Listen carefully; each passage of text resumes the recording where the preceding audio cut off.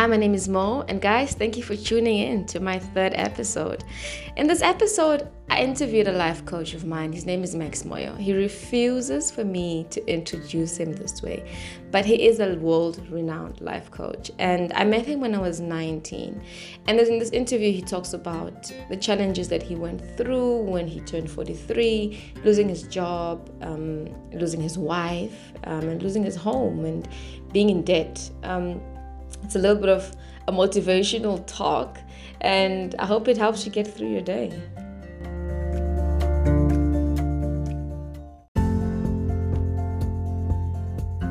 So, in the book, Who Moved My Ladder, you talk about a little bit of your divorce and how you lost your job. And I want us to talk a little bit about how you felt and what you went through.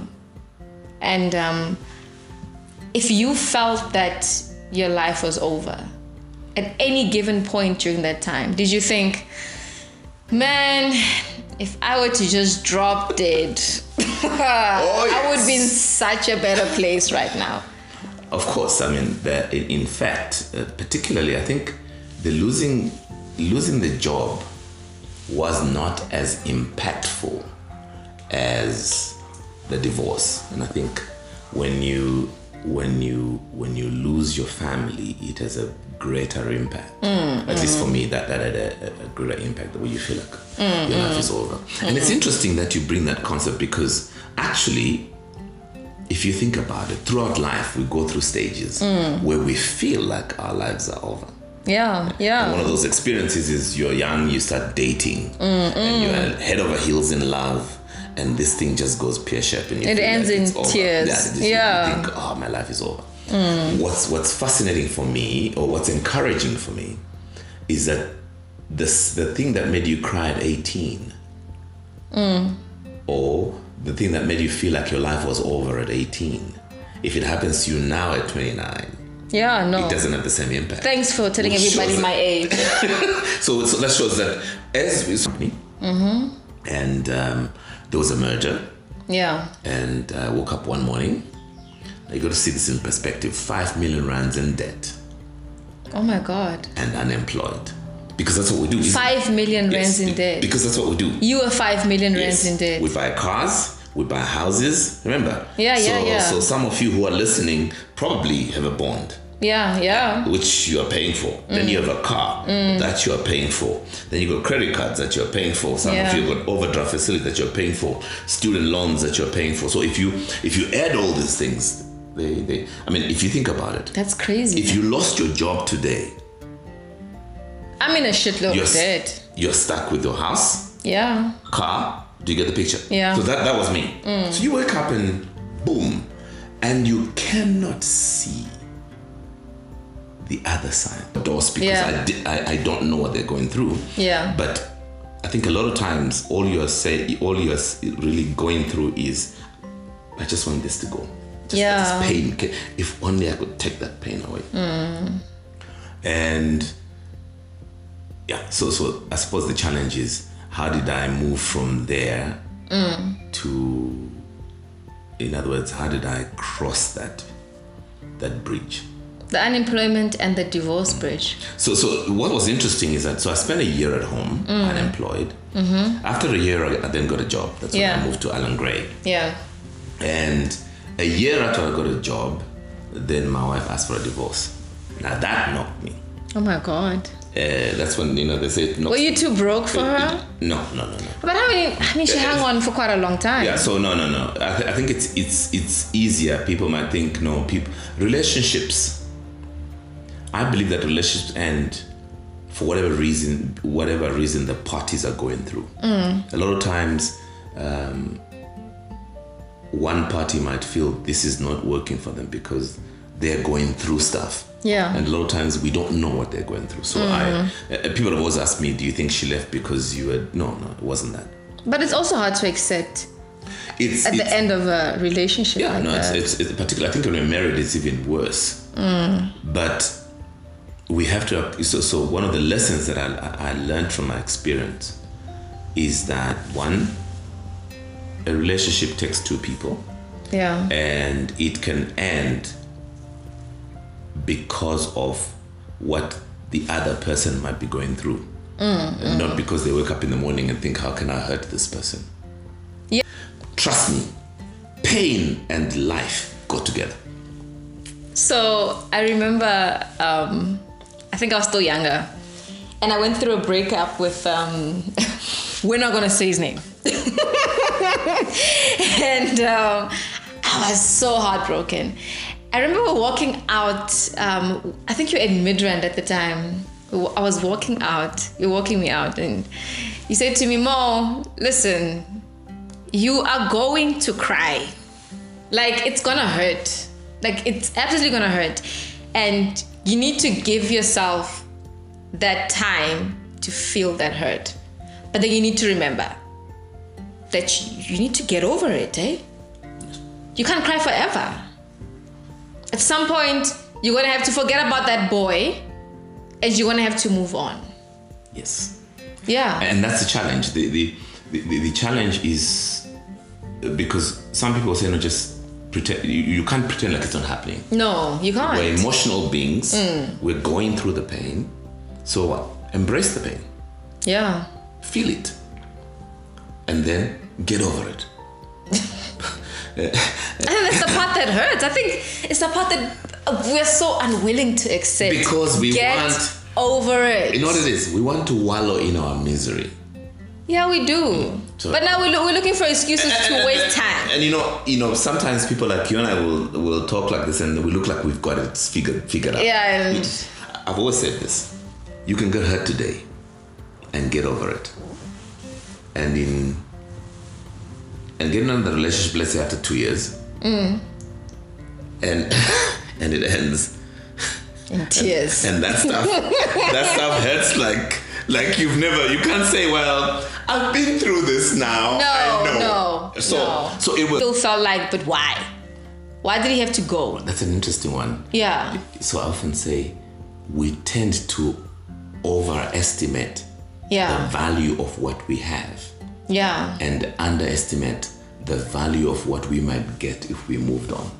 Yeah. That's why people hold on to, you can lose a job you hate and be broken about it. You hated waking up every morning and going to that job. Yeah. Now you're losing it and you're crying about it. Yeah. You have a relationship where you're crying every day. But that same morning, you're like, I freaking hate this place. I can't believe I'm going there. Yeah. And they tell you you're fired. You're like, oh my God. So we have a tendency to, and you see that at funerals. I mean, the dude that died was useless. I mean, he was completely useless. You never go to a funeral and hear people saying, no, this guy was useless. No. No. All sorts of nice things to say. What an amazing man. We overvalue what we have and underestimate the value of what we might get. And that's why we stay in situations that are not good for us. Yeah. So the pandemic has happened. The other side of this is that and this is what's the problem with our minds. You see, our mind wants to put meaning to the pain.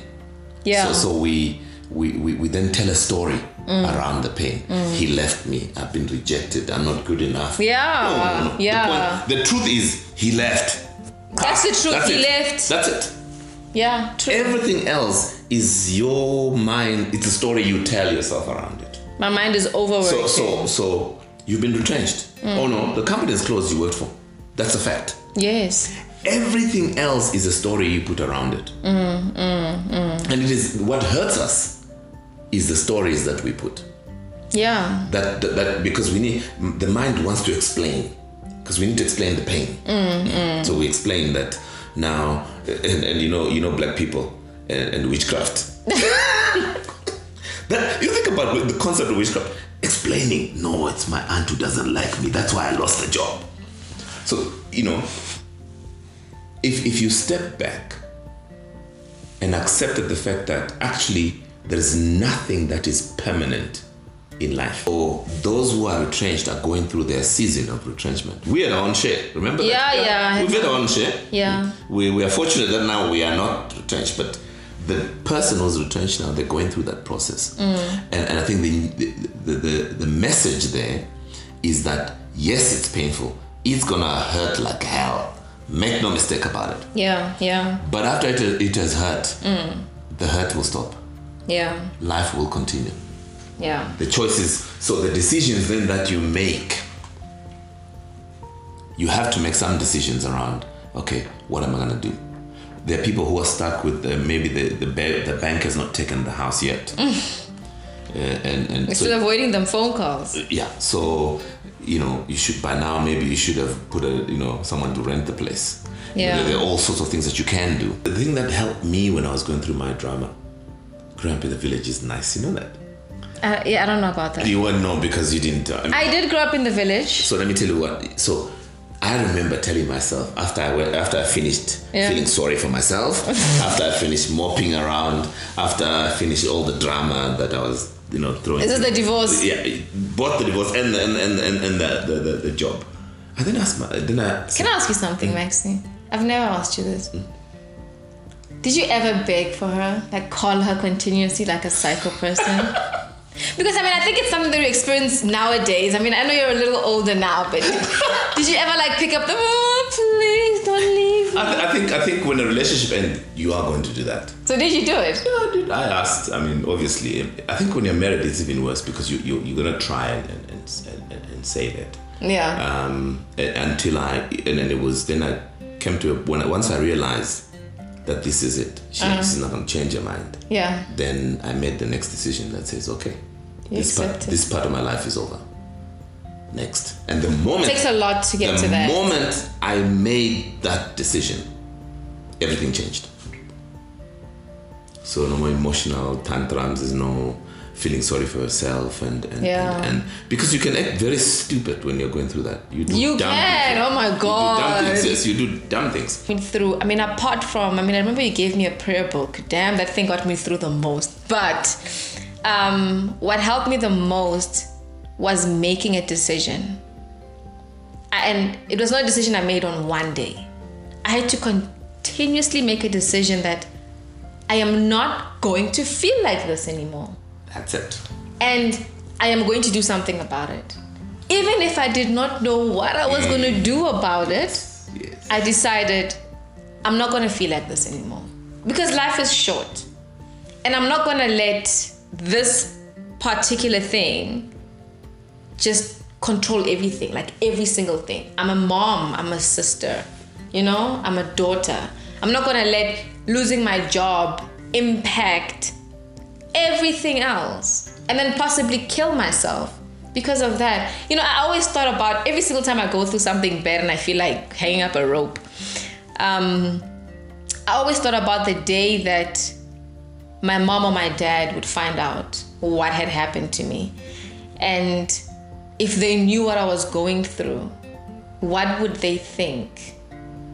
And let's say the tables were turned and I found my sister hanging. What would I think? And if the note said, I lost my job, I'd be like, the hell?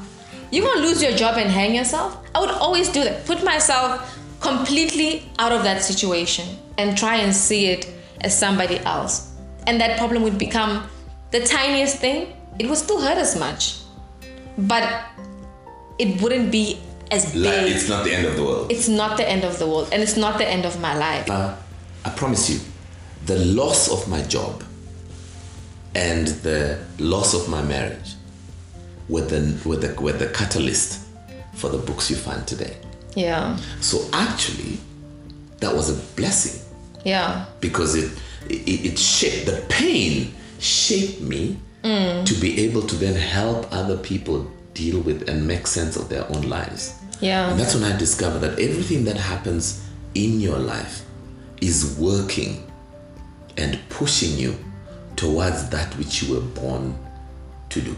Yeah. And in order to become effective, there is pain we have to go through, just like metal has to be put, in the fire before you can shape it into a spoon or a knife or whatever you got to put. So the same with us. Think about your child. to learn to, no, let's just start with teeth. The first set of teeth.